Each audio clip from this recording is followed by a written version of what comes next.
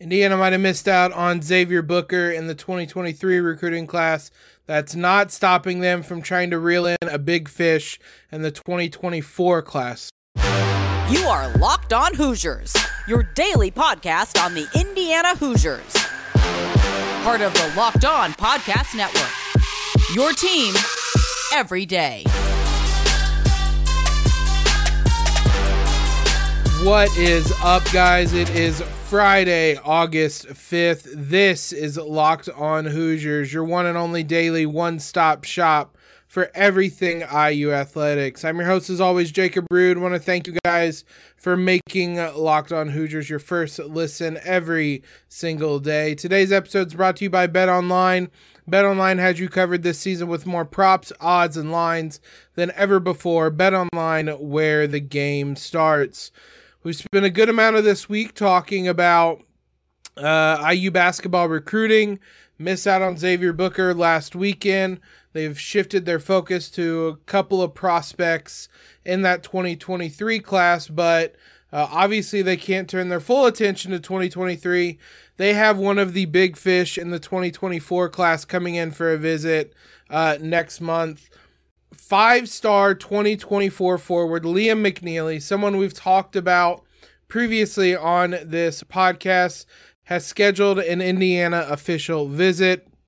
McNeely will be visiting IU September 23rd through September 25th. Like I said, 6'7" forward. He's ranked number 18 in the 2024 class on 247 Sports. IU was active this spring and summer on recruiting McNeely. He has a number of offers from lots and lots of schools, probably some of the most notable ones: Texas, Big Ten foes, Illinois, Iowa, LSU, Notre Dame. Now, where in Indiana could have the inside track, McNeely plays at Montverde Academy, and we know that IU has made some inroads into Montverde and have kind of created a weak pipeline, but one that could be growing a lot stronger, especially if they land another 5-star prospect from there in McNeely. Trevor Andershock of 247 Sports. Here's kind of his pieced together summary of McNeely. He's long, athletic, and skilled for a 2024 forward. His best game of a EYBL event that he was recapping came against Houston Hoops when McNeely scored 18 points.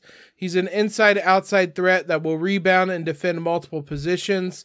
Brandon Jenkins, who is a national recruiting analyst for 247 Sports, went much more kind of in-depth on McNeely. Quote, he's as versatile as they come in the 2024 class. He has the handle and feel to initiate an offense through pressure and has a textbook shooting stroke. He has the capacity to be a knockdown three-point shooter at a high level, but the best area of his game is his vision, which is way above average, and he's willing to find the open man. He's unselfish to a fault, but with his aggression as a scorer, it's going to come as he becomes more comfortable with his game, gets more confidence into his game. Extreme talent with high IQ, who is only just beginning to tap into his upside. We've seen IU target similar players to these kind of big wings that are able to do a lot of things. TJ Power in the 2023 class, Deshaun Harris-Smith, maybe not quite as big, but someone that can do a lot of things. We've heard prospects talk about their conversations with Tom Allen. Excuse me. We're going to talk football and Tom Allen later with Mike Woodson and discuss how he doesn't pigeonhole guys into point guard, shooting guard, so on and so forth. He kind of wants positionless basketball. We talked to Jason Jordan earlier this week, and he was talking about how coaches are focused on finding 5 playmakers to put on the floor at once. Indiana has that coming in next season with Gabe Cupps and Ja'Kai Newton, guys who can play multiple positions, defend multiple positions, It seems like McNeely is another player that can be of that ilk. So no surprise that Indiana is targeting him in this 2024 class. We got well over a month before he's going to be on campus. So eventually we'll talk a little bit more about him. We might discuss him next week with Jason Jordan in our recruiting episode. Just get his opinion on McNeely, and it's early, see where things kind of stand in his recruitment. So an interesting development in the 2024 class for the Indiana Hoosiers. One other thing of note related to basketball, the 11 IU men's and women's basketball players signed NIL deals with Hoosiers for Good, which we talked about earlier in the spring. That's the NIL nonprofit organization that has been kind of led up by Fred Glass, former athletic director, that partners players with, or athletes with, various entities around Bloomington, Boys and Girls Club, YMCA, things of that nature. And they announced in the spring a class that included Trace Jackson Davis, Race Thompson, a number of other athletes across all sports. They signed 11 basketball players, 10 men's players, 1 women's player, Jalen Hood-Schifino, Malik Renault, Caleb Banks, and CJ Gunn, all freshmen. Tamar Bates and Logan Duncombe, Trey Galloway and Jordan Geronimo, and Xavier Johnson and Miller Kopp are the 10 players to join Trace and Race. The women's basketball player was Sydney Parrish, who is now the third women's basketball player with an NIL deal, joined with Mackenzie Holmes and Grace Berger. So great news for them. In total, these 11 players will collectively spread $425,000 amongst them.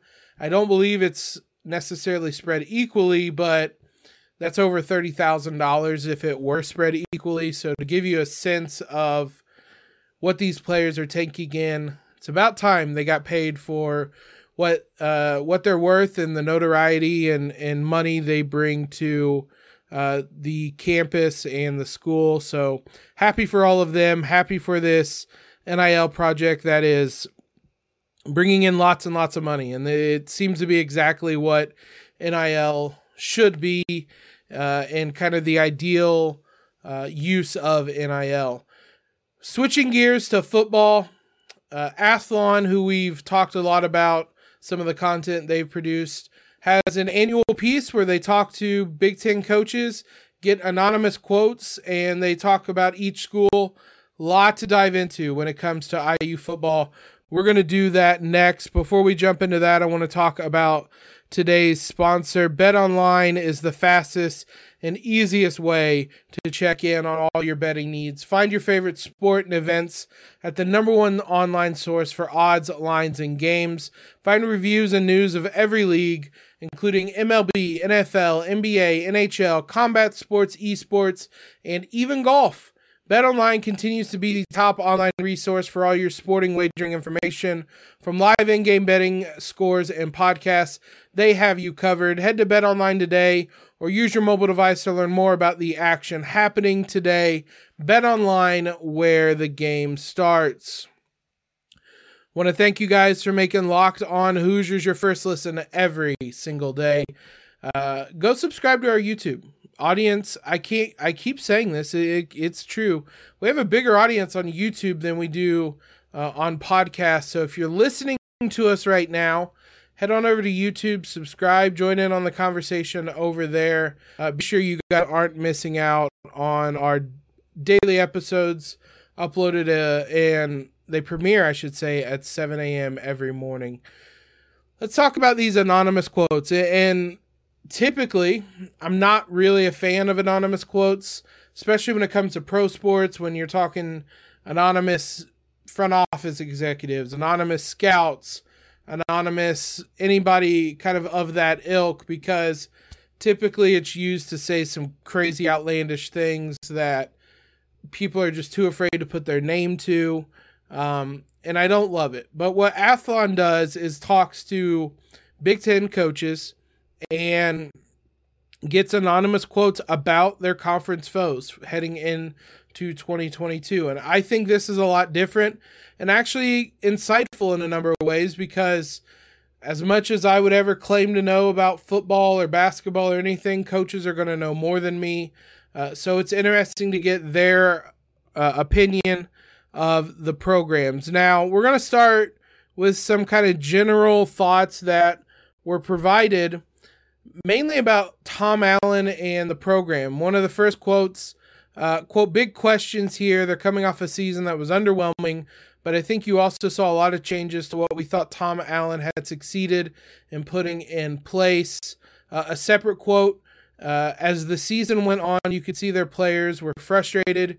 You could literally see it on the film. They didn't necessarily quit, but you could say the frustration was causing a lot of issues." I definitely don't think Tom Allen would dispute that second part.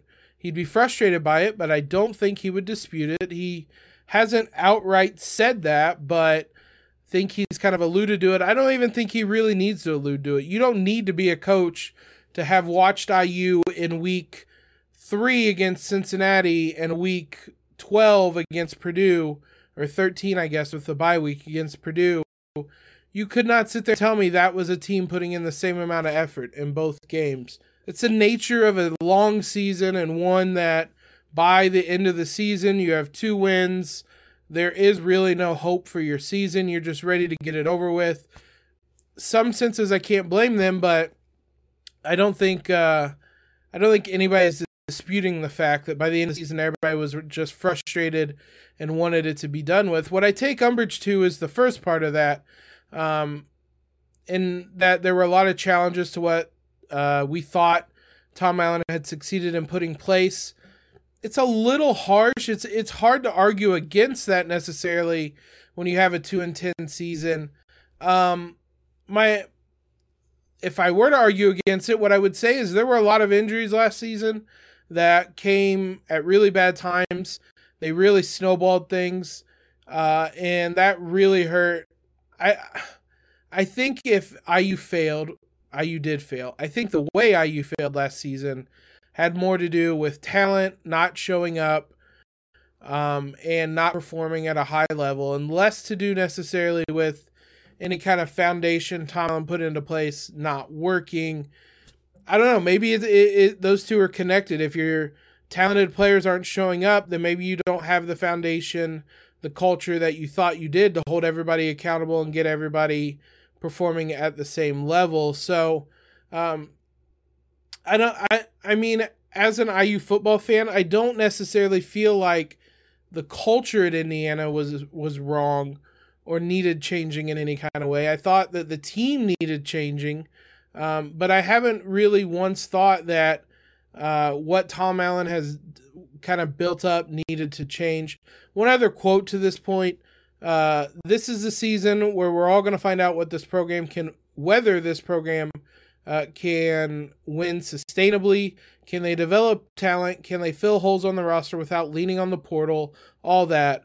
Tom had an amazing 2020 and a weird season, but now it's a test of how good all your fundamentals as a program manager are. You can explain away a lot of things of their 2020. I believe he meant Tom Allen had amazing. The quote's just a little odd, but obviously he meant IU had a really good year in the pandemic year. You can explain away a lot of their 2020, and you can explain away a lot of their 2021. But as long as they're relatively healthy, this is the season where we find out about these guys." Again, a little harsh. An interesting quote Tywone Mullen had at Media Day that I've mentioned a couple times was that he said that IU was not the 2-10 team that they looked like last season, which, depending on how cynical you are, you can take that a number of ways. You can say you are what your record says you are. You can say you can disagree with that.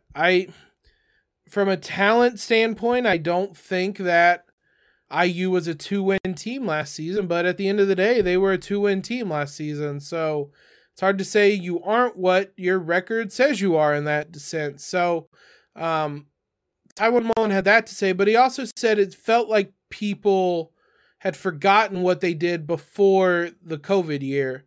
and that part I 100% agree with.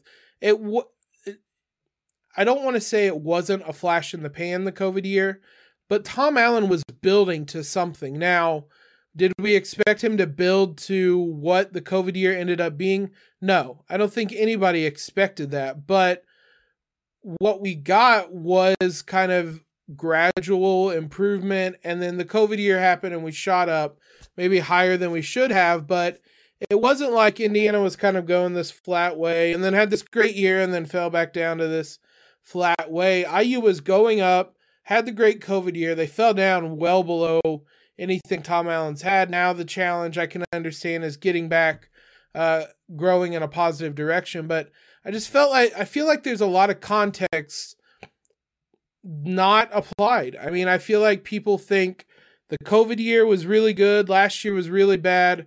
Is IU the first one or the second one? And you're ignoring 4 years, 3 years of work from Tom Allen leading up to that, when the program was on an upward trajectory. So I just kind of get frustrated by some of the context of these answers. And I mean, IU football is not a place where you necessarily have to win and win sustainably to keep your job.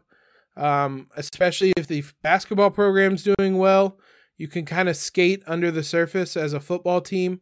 That's not what Tom Allen wants, but there isn't the pressure on IU football that there is on IU basketball. If IU basketball had a season like back-to-back seasons like they did, the football team did, where they're kind of building, maybe they make the tournament, and then wham, they're in the Final Four, and then wham, they're a 5-win Big Ten team.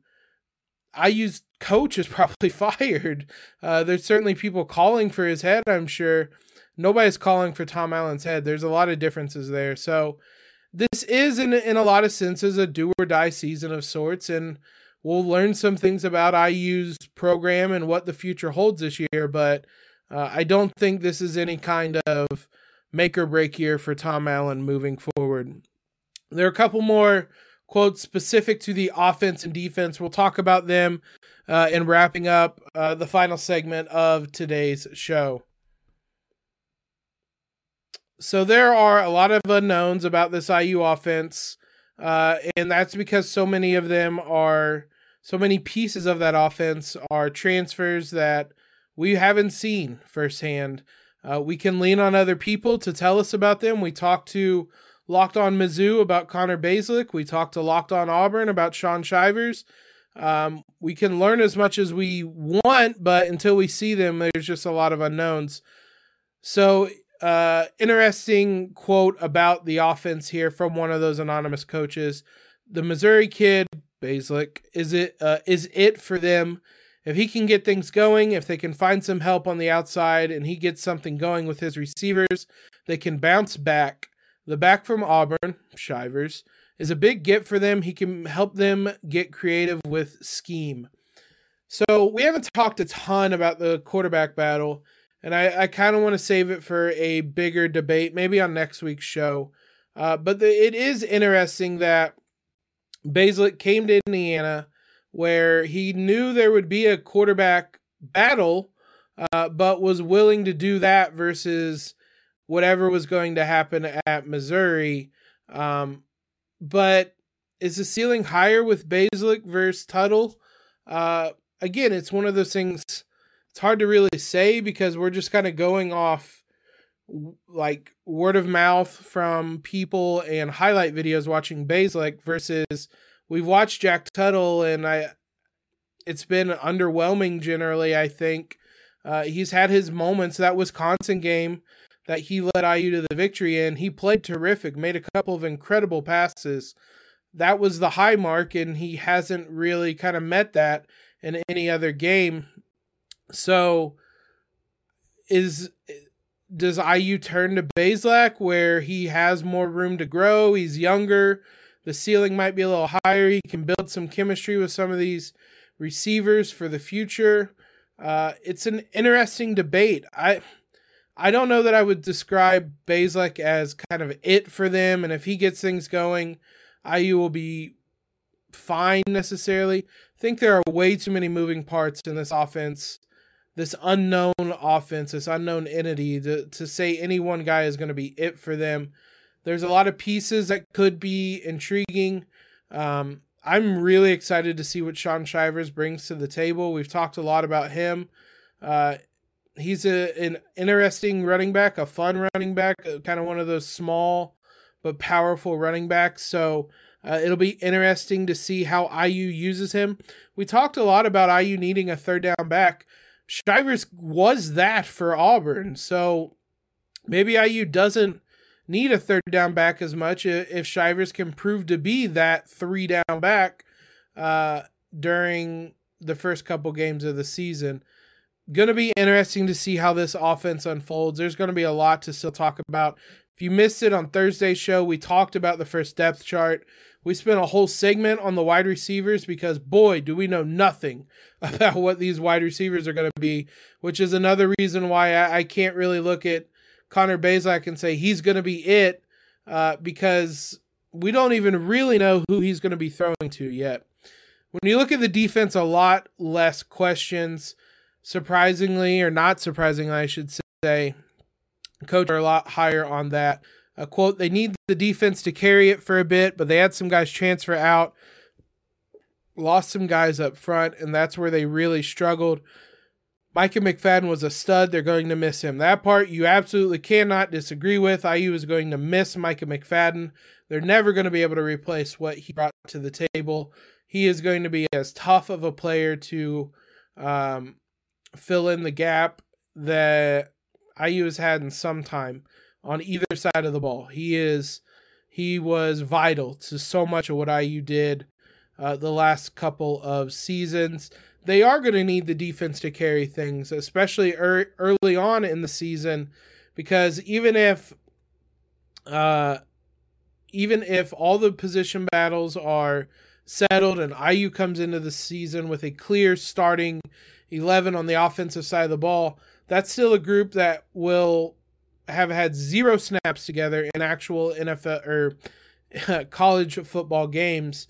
So there's going to have to be a lot of learning going on, and there's going to be bumps in the road early in the season. So the defense is going to have to carry them a bit.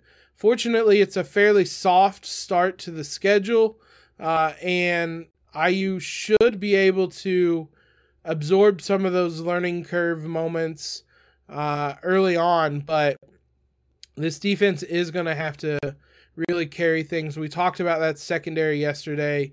Really excited for what they're going to be able to do next season. There are pieces scattered throughout that could really step up in that front seven. That front seven has some questions. Really, outside of Cam Jones is the only certainty there. You don't know the other linebacker. You don't really necessarily know yet who the 4 starters are going to be in the defensive line. So there's some questions there, but overall, a lot more experience on that side of the ball, even in the guys that they brought trained in. So it's going to be interesting to see how much the defense can carry early on in the season, and if it's enough to allow the offense some breathing room and the ability to grow and eventually take their own steps forward to help win games. So there's going to be a lot of juggling between offense and defense and production this season. The hope is that eventually they find their footing and things take off, unlike last season where at no point did Indiana find its footing and they never took off. Hopefully this season will be different. Thanks again, guys, for making Locked On Hoosiers your first listen every day. We'll be back with you on Monday with hopefully some more news from fall camp. IU hasn't really talked to the media since the start of fall camp, so potentially we'll get some quotes out. If not, we're going to start looking at the schedule for this season. We talked in Tuesday's episode about season openers, if you want to go back and listen to that. We're going to look at this year's season or this year's schedule, rank some of the games, look at the winnable games, the games IU has a shot in, the games we know IU doesn't have a shot in, and I'm sure we can all guess those are the same ones every year. So lot to still dive into as we inch closer and closer to football season.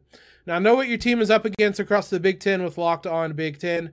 Every day, host Nate Dickinson and the local experts of Locked On take you across the Big Ten in 30 minutes. Make Locked On Big Ten your second listen. Locked On Big Ten. I was on yesterday's show. We talked about these Athlon anonymous quotes, but we obviously did it big picture, talking Ohio State, Michigan State. We talked a little bit about IU, but we talked a lot about Penn State as well. We talked about the conference as a whole, so go give that a listen.